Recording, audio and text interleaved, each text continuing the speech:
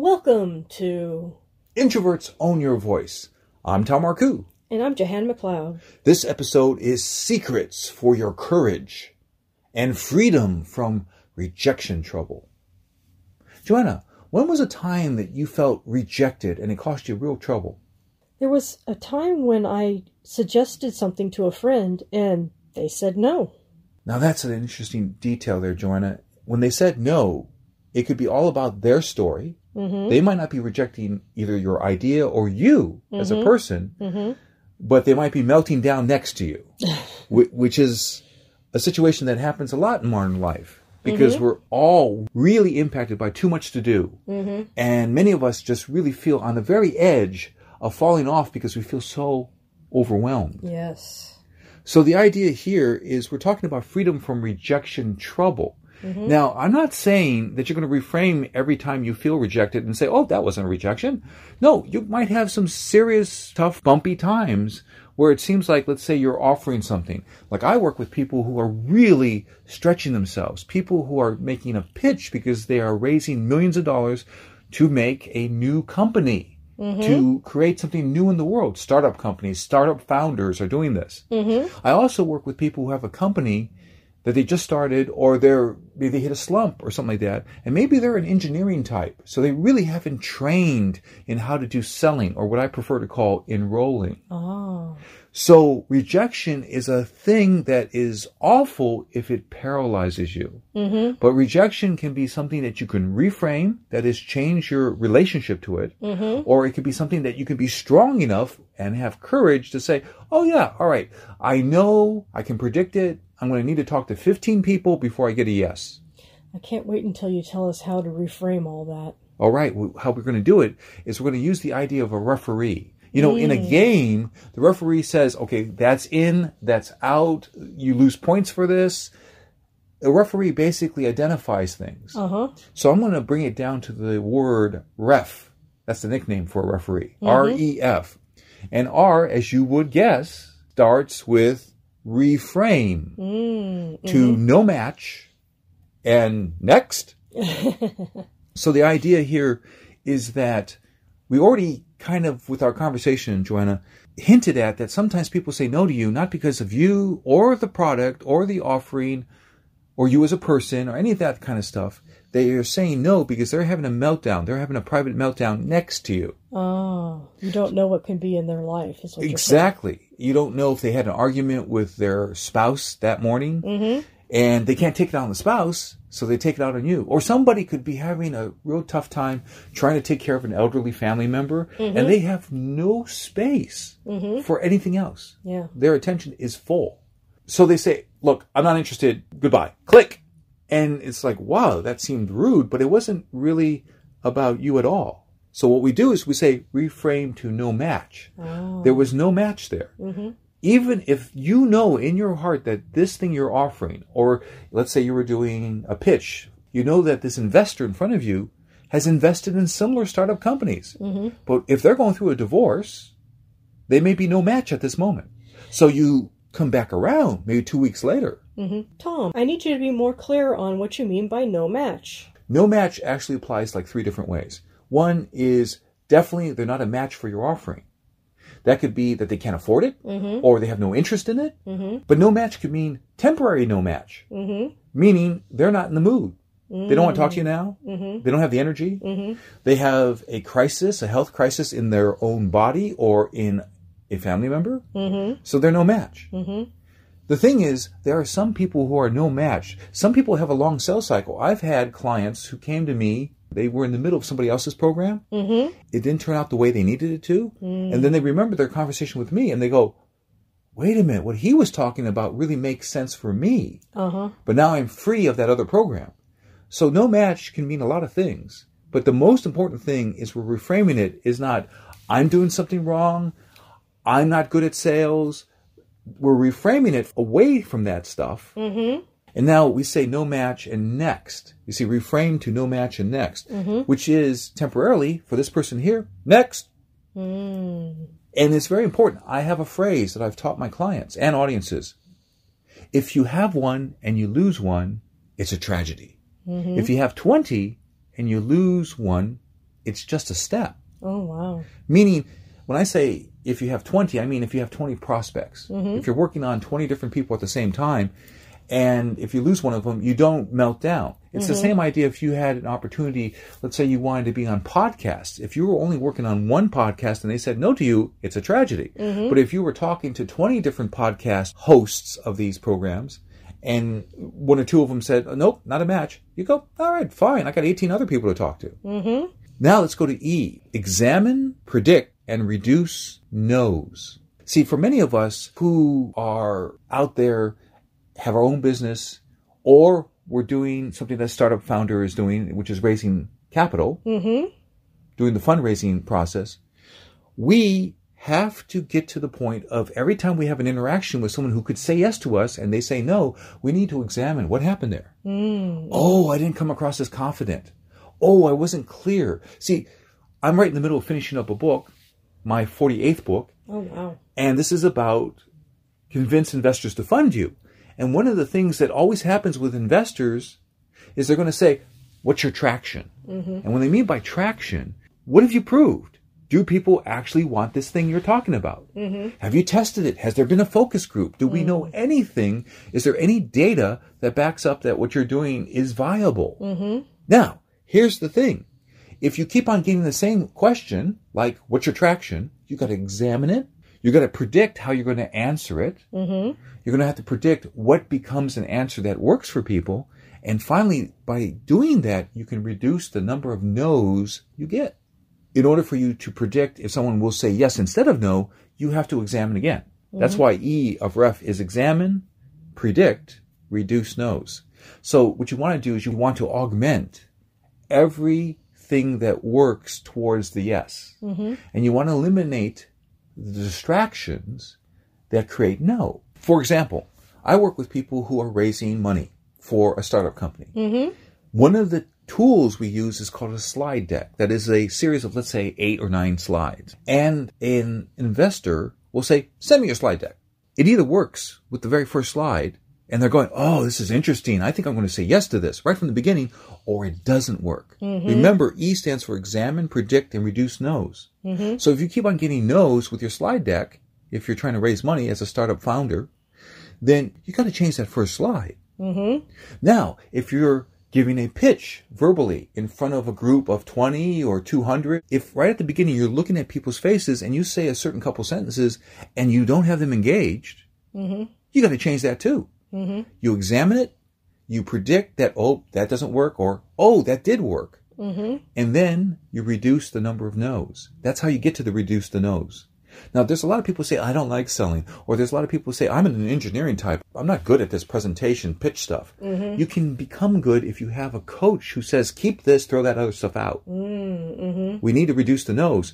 But the point that I emphasize over and over again with audiences, whether I'm in Thailand or New York or Silicon Valley, California, I keep saying, you got to get the yes from the beginning. Why? Because people do this thing which is called rapid cognition. It's also known as thin slicing. They take a little bit of info and they decide right away, am I in or am I out? So you have to examine it. Now, this takes us to the F of REF, which is focus. Focus. Those people who say they're no good at sales, or they say they're not good at doing a pitch for a startup, they're probably not focusing. I always talk about the power of 3. If you're feeling overwhelmed, oh, I'm trying to pursue 20 people because I don't want to have just one person because I don't want to make it a tragedy. Bring it down to your top 3. Your intuition will tell you. I'm always asking my clients, all right, who are the top 3 most likely people who will say yes to you? Let's concentrate on them. Focus. Steve Jobs said that he wasn't just proud of what they accomplished over there at Apple. He was proud of what was so-so or okay projects that they let go. Focus. Focus is not just about what you choose to do. It's about what you choose not to do. Let that stuff out of here. Power of 3. Also power of 3. If you know, this goes back to E, examine, predict, reduce no's. If you know that certain objections, or let's say resistance, I prefer to say resistance. Objection sounds like it's a hill you have to climb over. Resistance is just a natural thing. We all do this resistance stuff, where people just push back against new ideas or something that's unusual. So if you're getting some resistance, then you say, if they say this, then I say A or B or C. Power of 3 again. A, B, or C. So that's the power of 3. And then you think about the power of 3 in terms of focus on what you need to do today. What are the top 3 things I need to do today? What's most important? So, for example, let's say I'm talking with someone and they really could use what I do as spoken word strategist and executive coach. Well, one of the top 3 things to do probably the next day is to follow up with that person, because I already can tell from our first conversation that they're starting to get energized towards meeting someone like me. Now, here's one thing that I always remember. Long ago, a friend of Henry Ford burst into his office and said, "How could you do that?" And Henry Ford says, "Do what?" "Get insurance with that other guy. You know I'm your friend and I'm doing insurance coverage." And Henry Ford said, "You didn't ask me." And so the idea here is focus on the people you got to go ask. They're not going to call you up and say, "Oh, I need what you're offering," or "Oh, I want to invest in your thing," if you don't go and ask them saying, "So, how's it going? Are you leaning towards being one of our advisors, or are you leaning more towards investing?" And you ask them what's going on with them. Or you might ask them this, and this is part of focusing. These kind of questions that I help my clients rehearse. In order for you to know that it's a match to invest in my startup company, what has to happen? Let them coach you on how to get them enrolled in doing what you want them to do. It's all about focus. So at this point, it's a good time for a Marku moment. That's when I share an excerpt from one of my 47 books up on Amazon. The book we're sharing today is The Writer's Solution, Crush Your Self-Doubt. Subtitle is Quiet Down Fear, Write Fast, Write Well, and Make Money Every Month. Now, the reason why I'm sharing this book, The Writer's Solution, Crush Your Self-Doubt, is that there's a number of us who need to focus on the most valuable clients. And they need to know that you are an expert. And the fastest way for them to know that you're an expert is for you to have a book. But you need to focus on your top clients. For example, I just mentioned that my next book coming out is called Convince Investors to Fund You. Being focused is important to make sure that you are reaching your best clients. In this book, The Writer's Solution, Crush Your Self-Doubt, I am focusing on things to help you get the work done. I mentioned that I deal with fear, and on page 20, I talk about that I have a criteria for excellence for each book. And that is, I need to answer these 3 vital questions. Am I telling the truth? Can this help someone? Can I express this in a brief and clear way? Now, if you're writing a book, and if you can answer yes to those questions, are you telling the truth? Great, that's value. They need that. Can this help someone? Can I express this in a brief and clear way? That is helping you. And in fact, it says here on page 20, another good question is, am I focusing on serving my target market? So when you think about what book you would bring out, you're thinking very specifically, what do they need? What are their problems? What do they want? So this book, The Writer's Solution, Crush Your Self-Doubt, is for writing nonfiction. Primarily, yes. I mean, there's a little section in there about writing fiction, but primarily this book is about writing nonfiction. And the thing is, it is filled with systems. Systems help you overcome doubt. Systems help you overcome inertia. There are really great quotes in here from best-selling authors to help you move forward and learn how do they do it. For example, here's a quote from writer Toni Morrison. If you want to fly, you have to give up the things that weigh you down. So that's very powerful. There's even a phrase from me where I say, to stand out, find out what you stand for. And that's what I'm talking about. And that's why this is relevant to our conversation. You need to focus. And you need to make sure that, for many of us, having a book that demonstrates that you're an expert is what will make sure that you face a lot fewer no's. Basically, your book helps you get a lot of yeses because people are already primed to know that you're an expert and that you help people. In fact, it's very valuable within your book to have case studies about how you've already helped people. And people go, oh, I'd like to have that. So, Joanna, I'm curious. What do you want to keep from this conversation?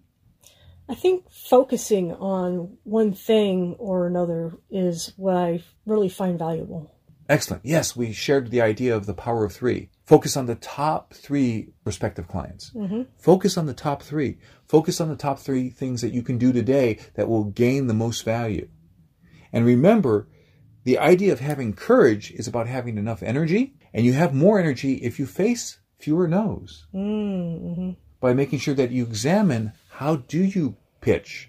How do you do the sales or enrollment conversation? How do you make this so that you have examined what works and you've removed what doesn't, and then you can predict what the person will ask you and you're ready for that? And then finally, you will get yes more often. And that will raise up your energy, and that will certainly make the idea of rejection just a quiet voice in the background. Thank you, Joanna. Thank you, Tom. We're glad that you got to hear this message. And often, I'm able to help people in other ways. For example, they ask, Tom, what is it that you do? And I reply, I'm Tom Marcoux, spoken word strategist and executive coach. I help people really connect and get yes. I help them with their speeches, pitches, video marketing, and networking. My background as a feature film director means for decades, I have helped people pull out their best performance. And you can find me at getthebigyes.com. For articles and videos, go to getthebigyes.com. Also, visit yourbodysoulandprosperity.com. We're glad that you heard this broadcast, and we invite you to Click to subscribe. and then you'll be supporting me and Joanna and our message. And so now remember, Introverts can show their best self with strategy. I'm Johanna McLeod. I'm Tom Marcoux. Thank you. Be well. Bye.